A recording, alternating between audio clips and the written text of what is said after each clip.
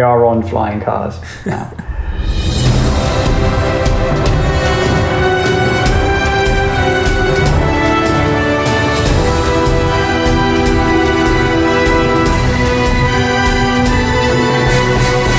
Hello and welcome to the Cutdown, a podcast about the art of trailer editing. This is episode number 30. Can you believe it? I'm Rick Thomas. And I'm Derek Liu. And we are here, back, not in the flesh, to talk to you because something kind of hit me over the last couple of weeks. A couple of trailers came out that really inspired me to talk about. And it's something that I think we've touched before because I remember talking about Six Underground. I can't remember if we did Hobbs and Shaw when it came out.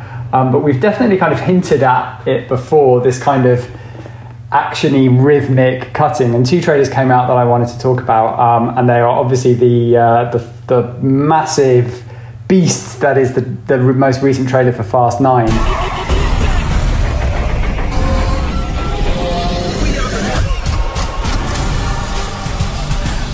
And then also there's a trailer for a film that's going to streaming called The Misfits. Would be a shame if we die without saying our feelings. I don't date men. I kill them. This is not good. Which is kind of, and they feel like they're in the same genre. They're in that kind of blockbustery, globetrotting action movie. Yeah, with like tonally as well, like you're in a kind of wisecracky territory. Like everything, no one's taking themselves too seriously. Although actually, obviously, the Fast family take themselves very seriously, but also at the same time, everyone's acknowledging that it's ridiculous and crazy. Yeah, the two things live next to each other somehow. The Misfits trailer you sent to me, and so usually you send me trailers and you say nothing because I think you don't want to poison the well or to give me your thoughts before I form my own thoughts. And I'm always really curious what it's going to be whenever you send it to me. And for this one, my reaction was just like, oh, this is a lot. This trailer, it's extremely cutty. It uses like a lot of all the things that you associate stylistically with movie trailer editing, and whether it seems appropriate or not to for the given moment they have in the trailer. To me, it felt like the direction was make this movie look more expensive than it actually is, which, to be clear, it looks like a fairly high budget movie. I mean, to have all these shots and the shots in the desert and stuff like that, and these action scenes, it looks pretty expensive, but it's edited in this way where it feels like it has something to really prove. And it actually kind of reminded me of some of my early trailer editing when I was working at the anime DVD production house, where I was like, finally, like, editor status. I'm going to like prove myself. I'm going to put in all the sound effects and all the white flashes and, the flutter cutting and stuff. And when I was watching this, I was thinking, okay, that's a choice. Keep moving, keep moving. The only way this is going to run smoothly is if the prison isn't running smoothly. Are you aware of how many violations you have going on here? Keep pushing, keep pushing. No matter how hard they try, they know that they can't stop the mission. Yeah, sometimes less is more, and it's kind of interesting, and it's interesting watching these two together because, I mean, you can't claim in any universe that the Fast trailer is restrained or less, but something about it just kind of feels in the pocket, swaggery, confident, and also it's doing a lot of subtle stuff, and I think this Misfits trailer kind of proves that if it's done badly, it can be really jarring. And I'm not necessarily saying this is cut badly. There are many reasons that trailers that you see end up where they are. Things get tested, things get Frankenstein from different agency, the music gets changed at the last minute. Like, any number of reasons can contribute to something not feeling quite right. But yeah, this for me, it had kind of all the trappings of what something like Fast is doing. The flutter cutting, the cutting out to a quick wisecrack, the poking the lyrics through. But I was just, to your point there about kind of putting in every tool from the toolbox, you can only do that if you have a solid sense of storytelling and a solid sense of geography as to who people are what is happening, literal geography, like where people are, who's your main character, which, if it's a heist movie, like who's breaking in or out of what. So this trailer starts with, and this is on multiple viewings, that I've deciphered this. Tim Roth is like a jailer, super jailer, and he has jailed Pierce Brosnan, who is some kind of mastermind, heisty, spy type person. It caught me a little off guard. I was just notified about this. 440, open 312. Where's Pace? We've searched top to bottom, and Richard Pace isn't here. Hey! And then he goes to the cell, and Pierce Brosnan is not there. He's out in the world. And then it kind of switches to another set piece where he's being kind of busted from the hotel, where it looks like he's fine and he's comfortable because he's not in the prison. And then he's being kind of busted by this gang of people, and they're going to join him for a mission. But the two things don't correlate. You're trying to do quite a lot of work there to get. It would have almost been simpler to cheat the fact that they busted him out of the prison, as opposed to you're doing two things. You're saying, oh, you think he's in prison? He's not. He's fine. He's in a hotel and he's hanging around and he's great. So like if you've landed him in a safe position, to then go back and say, oh, actually no, now like people are shooting at him and these guys have saved him and he's at a private airfield. It's just the middle bit where he was safe, I guess, is confusing. Yeah. I think it's even confusing even before that. So like this opening scene you're talking about where they're checking to see if Pierce Brosnan is in his cell, and they open the cell and there's just some schlubby guy in a white t-shirt. But Pierce Brosnan at this point in the trailer has not been introduced as a character, or as we have no idea who he is. So as far as we know, when they open the cell and that person is there, that person should be there, and this is completely normal. There's nothing. Yeah, and he's the guy they're talking about. Yeah. Yeah, there should have been no one in the cell. Paint that dude out, because that dude is confusing things. Yeah. Just leave an empty cell, and then, because, there's two beds, but they don't look like beds. And again, this is on multiple watchings. The first time I watched this, I was like, what? Oh, Pierce Brosnan, okay. And then also, like, in the midst of this, where your storytelling logic isn't clear, you start throwing in these stylistic things, and you can only have the arrogance to do some jump cuts and things. The glitchy kind of cutting. There was a bit where literally my internet is not great, and I thought my internet was glitching when there's a shot of like a Jaguar and this is like your reveal of, like, you just haven't grounded me enough storytelling wise, shot wise, to start doing that like confident, arrogant editorial yet. Yeah. I mean, yeah, so Pierce Brosnan escapes. Suddenly, we're in the place with the Jaguar. And yeah, I also, it looked like a mistake to me that the glitching, stuttery cutting was happening there. And then he gets in a car and says, Let's roll. Which, I mean, it would have made more sense to just cut straight from the elevator to the car and say, let's go. Because why do we go to this other place, which, you know, maybe it's on the other side of the world in the movie? Oh, shots of buildings and things like that, which is like reset. You know, in trailer parlance, that's like reset. We're in safe territory now. We've left that scene that we're in previously. You can forget about that. We're restarting. Same as a logo, same as a card, like big location shots of things, which are nowhere near a prison, say he's fine, he's somewhere else. Yeah.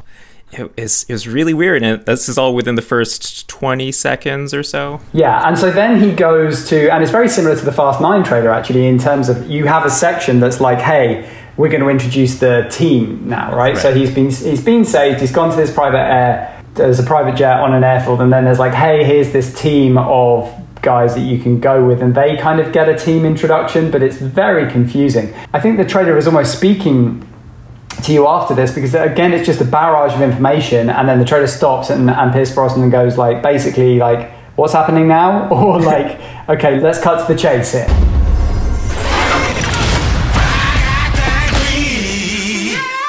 Cut to the chase here, shall we? And it's like, okay, yes, let's please cut to the chase, because I have no idea what's going on. And then actually, conventional storytelling wise, it kind of makes sense from that point. You catch up and they're like, okay, well, here's a mission. There's money in this prison for some reason that we're going to go and get. Yeah. Even before that, though, I wrote this note here. I wrote, this accent has accents, where they're introducing this guy who's like robbing a safe. They spend a really long time on this one guy, and it's just like, wait, well, why is this person getting so much coverage here? I don't really get it.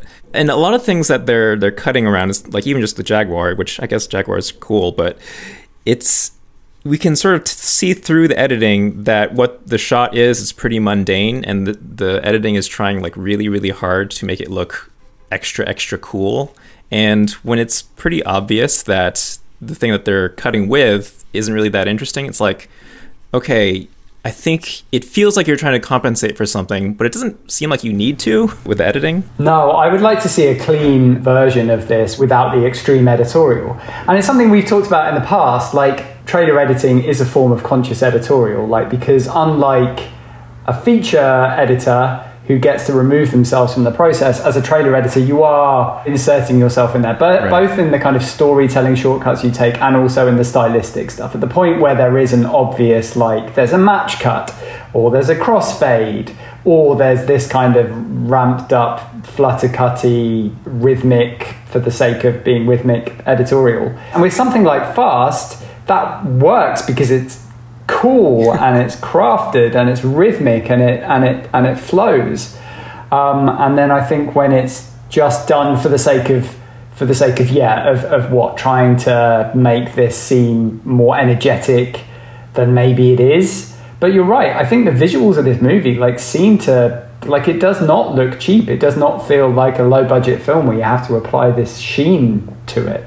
Yeah, it reminds me of something that I say about subjective adjectives used in game trailers, because a lot of times you'll have title cards that say something like, you know, amazing combat, or, you know, the wildest game ever. And the thing that I say is, if you're going to say something like that, you better hope that the audience is right there at your same level of energy, because if, like, you're the hype person and you're so hyped up, but your audience isn't matching that energy, then it's going to fall so flat. And that's sort of where I land with this trailer in basically the whole thing.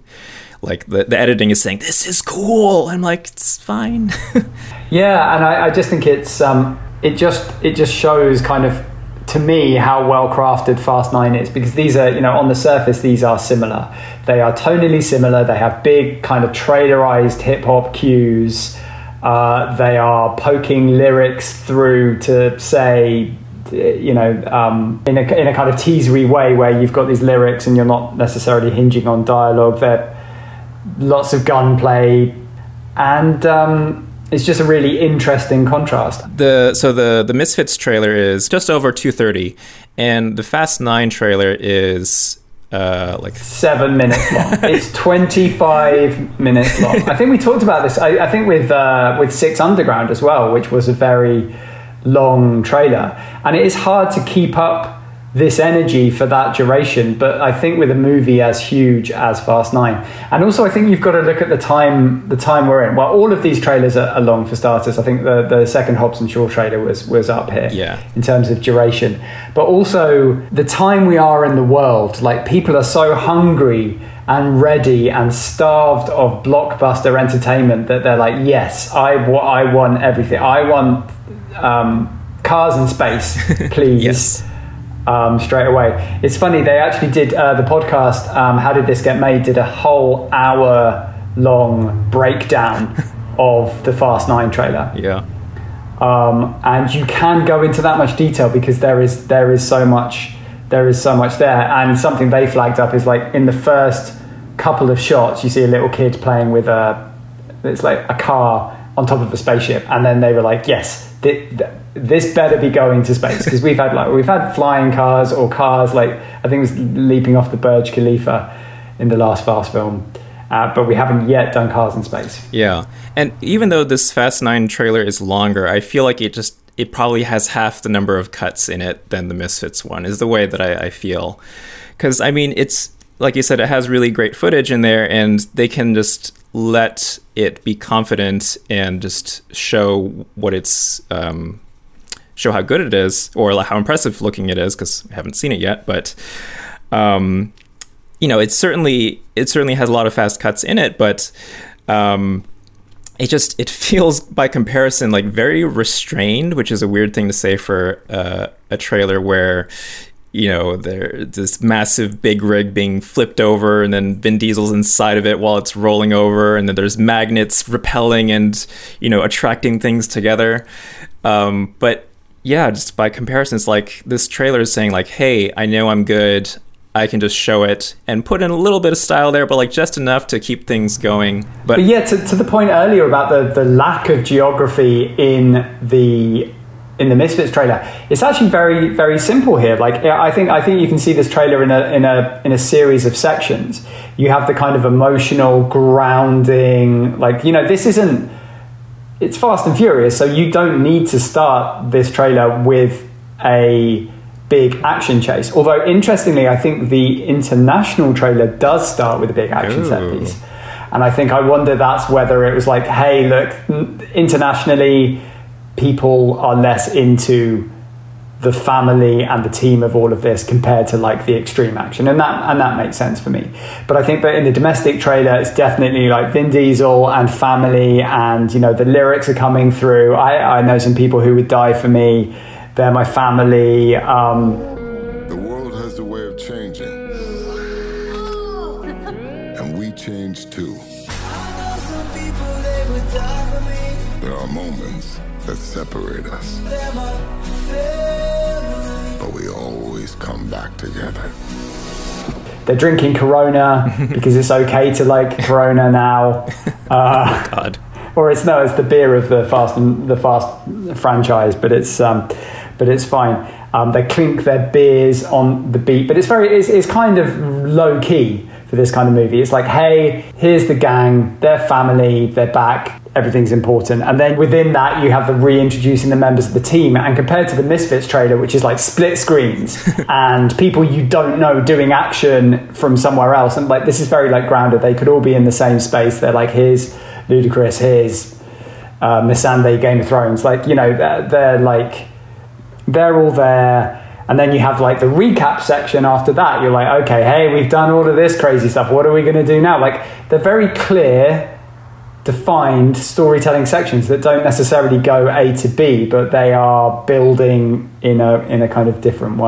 Yeah, it's the sort of dialogue. If you read it through, it makes sense even without the visuals, I think.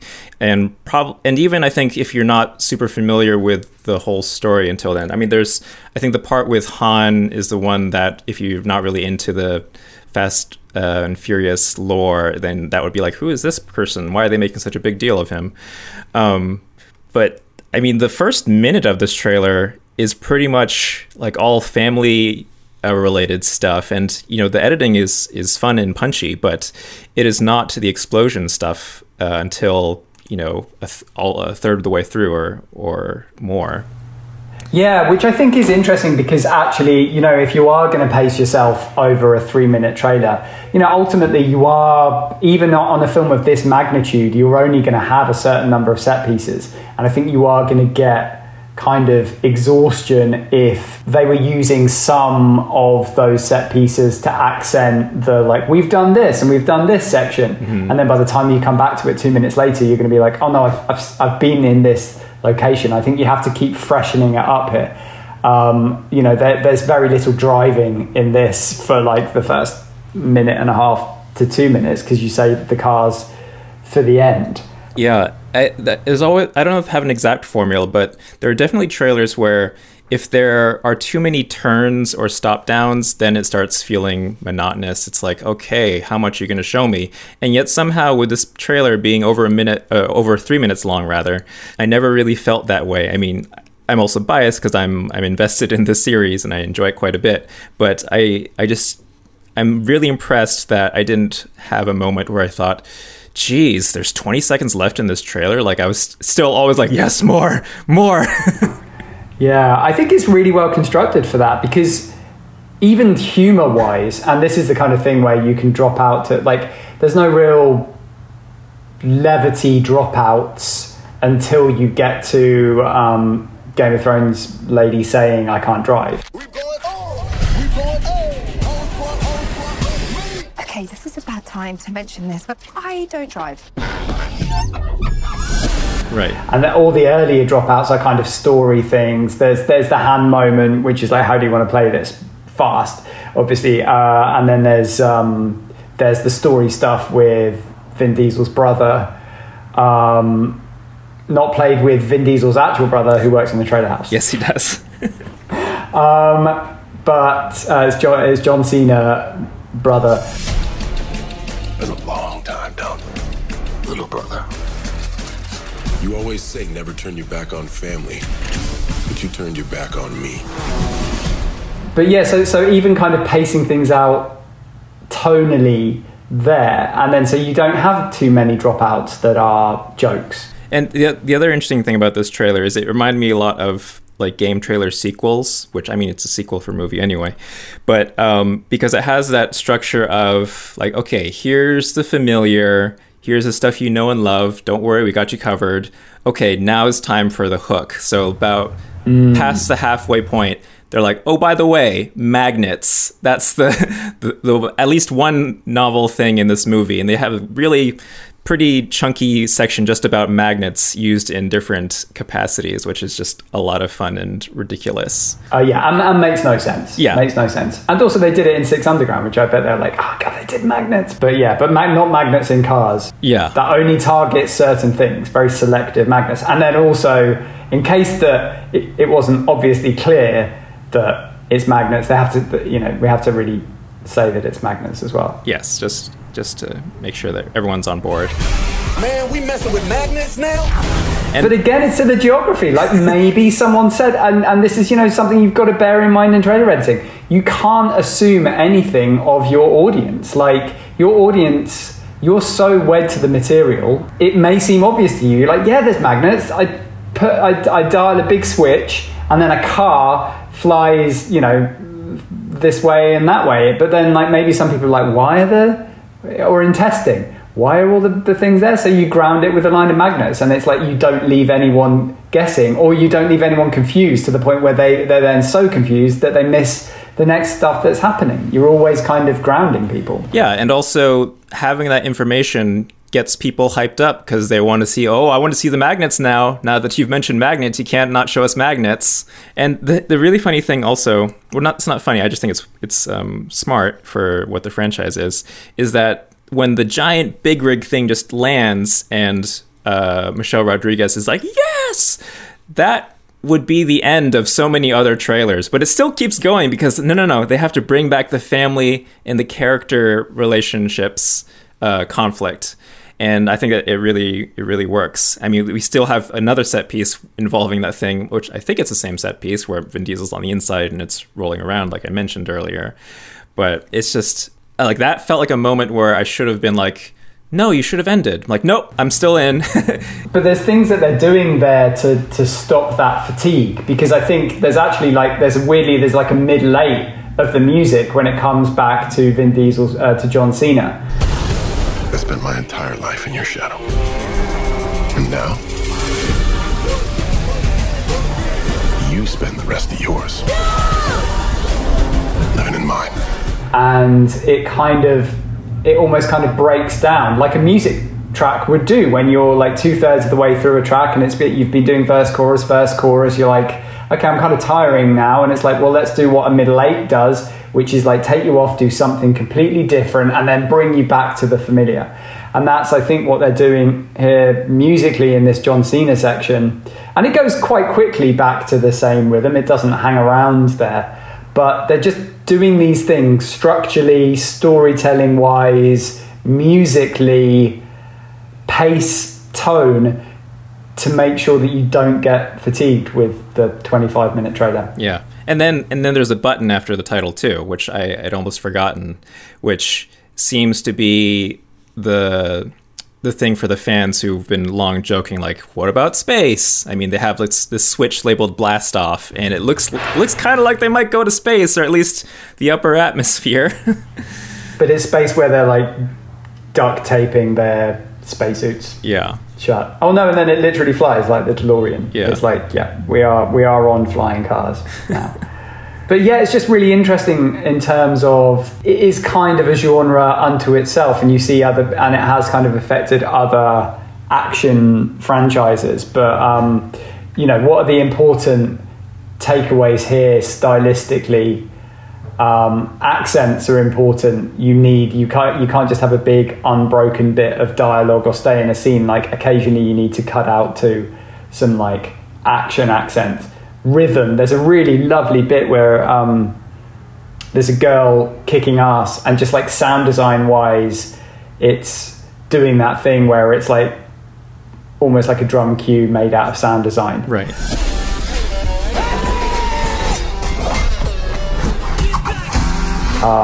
Humor, levity, fun, and the Misfits is doing that as well. Like the Misfits is kind of doing these dropouts to jokes, but the thing about a joke, and I've said it before, is that people are only going to laugh if they feel like they know where they are, what the information is, and the joke has to make sense. It can't just be, oh, here's a joke that works in the movie, let's put it in this dropout. Yeah, there is that moment in the Misfits trailer where the music drops out, and which, I mean, if you're going to drop out the music, you better have something really cool or really funny in that moment.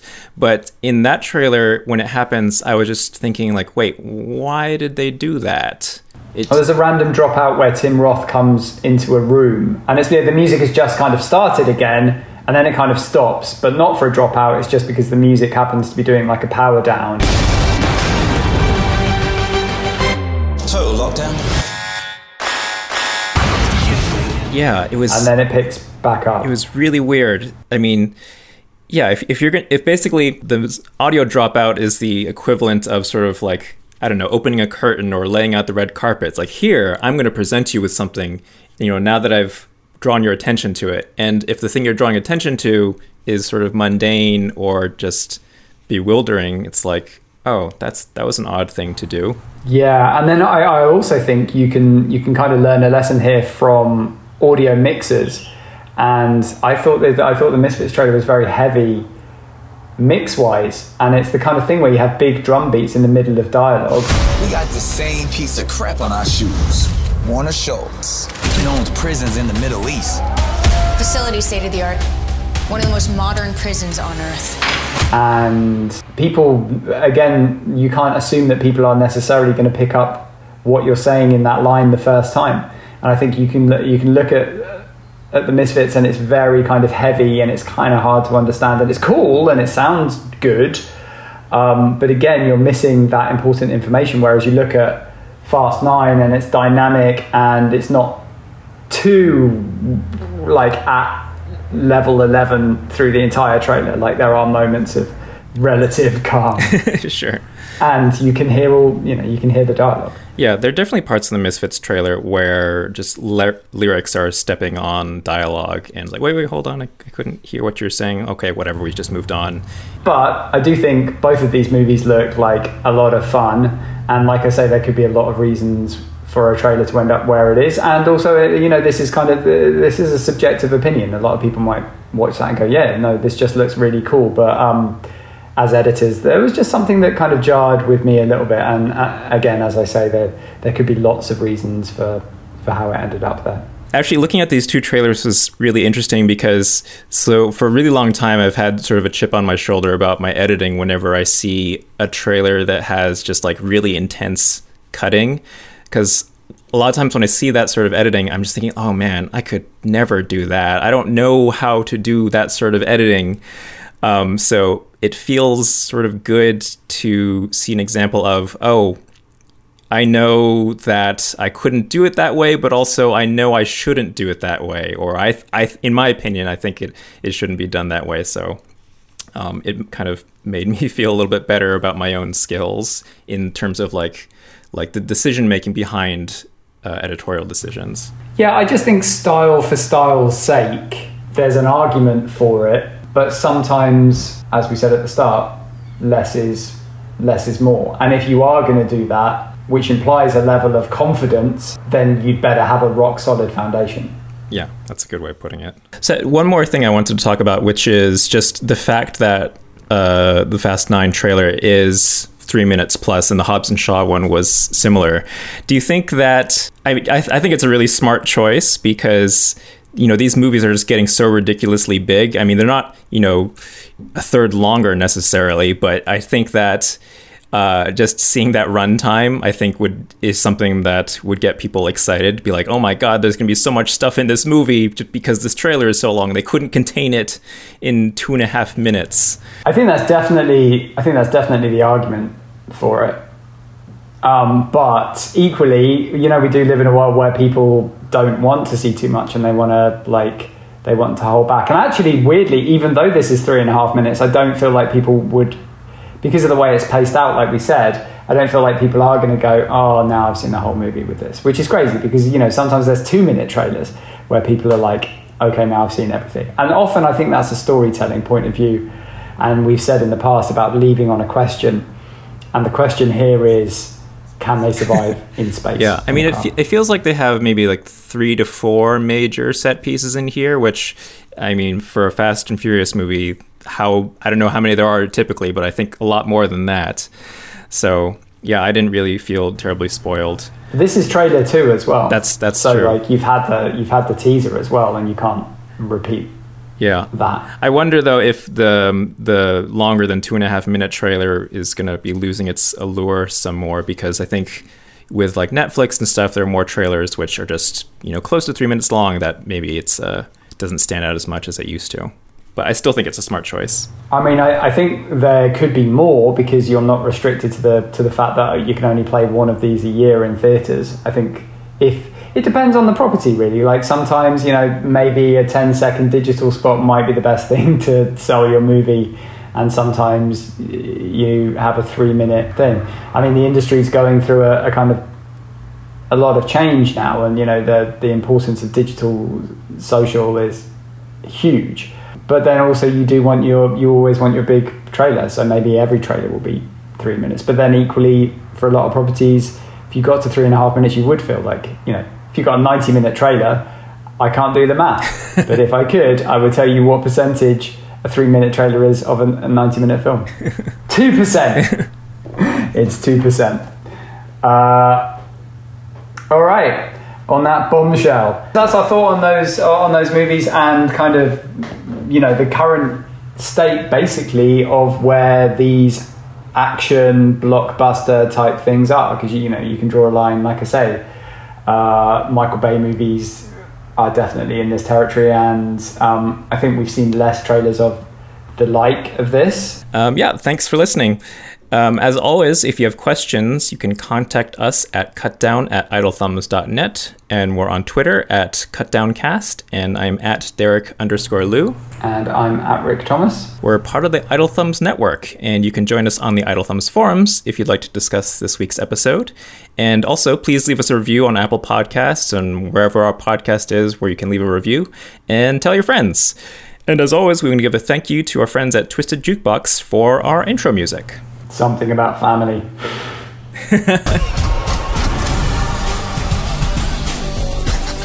Really? Duct tape? You acting like we on our way to Home Depot. Hunter! No, Trent! Ah! I don't want to die!